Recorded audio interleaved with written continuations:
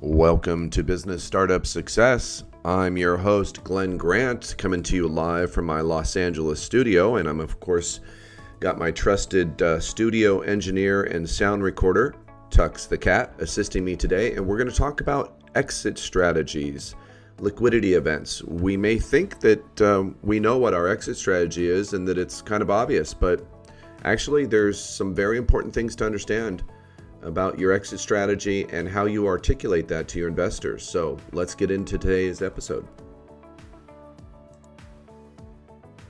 So most people say, Glenn, it's kind of, duh, we want to go public. Well, most early stage companies, most early stage entrepreneurs want that.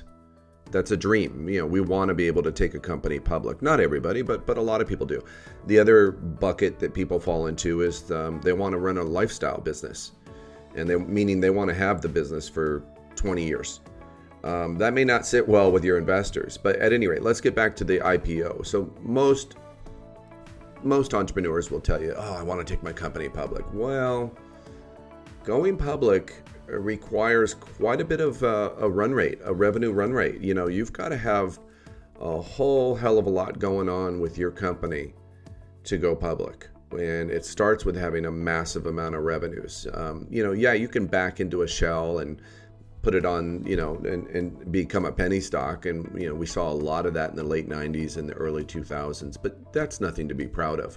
If you really want to go public, there's a lot there. But here's my key piece of information for this episode is it's very important that you articulate very specifically to smart money investors. It's one thing when you're dealing with friends and family and you're raising, 10, 20, 30 grand from a friend or a family member.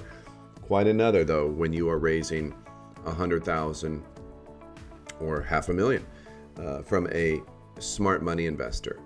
You got to be on the ball and do your due diligence and really understand what publicly traded companies are in your specific industry sector and why they would take you out, why they would buy you.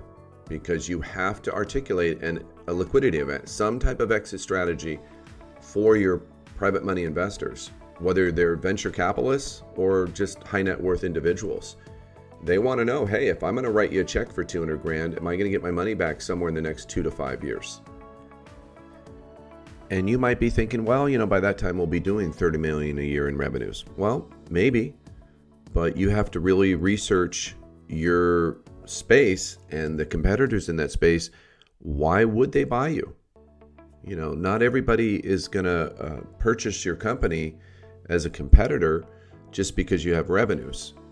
And so it's very, very critical to understand, and that speaks to value proposition. Really, what is your value proposition? Is your product, is your service disruptive enough?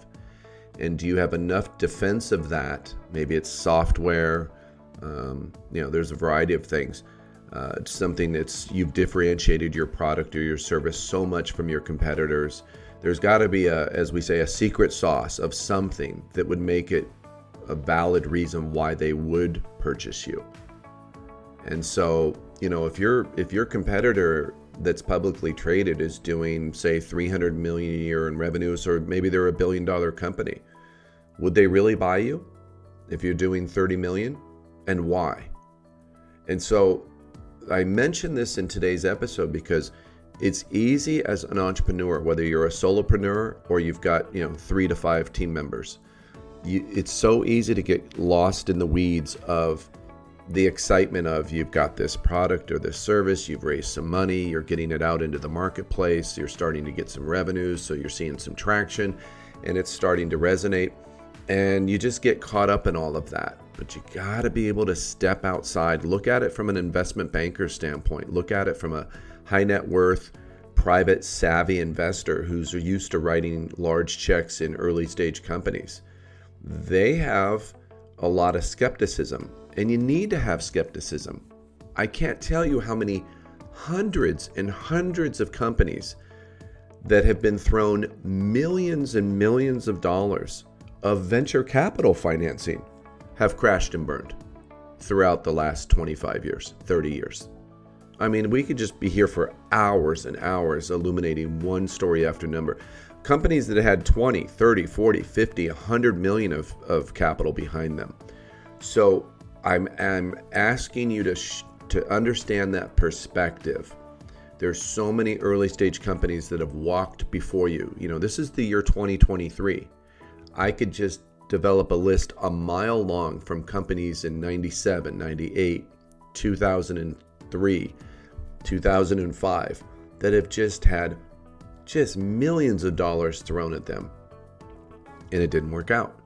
And so I'm not being a Debbie Downer here. We're not saying your company's not going to work out. We're not saying you can't get this thing off the ground, out into the marketplace, financed, and hit a massive home run. Nobody's saying that at all.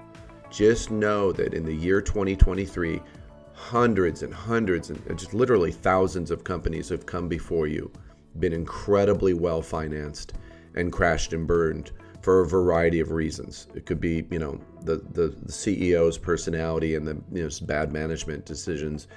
It could be, I could give you 10 reasons of why this happens. There's so many reasons why. So it's really important to research your exit strategy, not just talk about it. Oh, we're going to get bought out by our competitors in 3 years once we, show a little bit of disruption in this space. Maybe not. You got to really take some time in your business plan to drill down and understand your business model and really ask yourself, put yourself in their shoes. Would you really buy, if you're a $400 million a year publicly traded company or a $2 billion a year publicly traded company, would you buy an early stage company that's in your space now that's doing 30 million? What would be the multiple?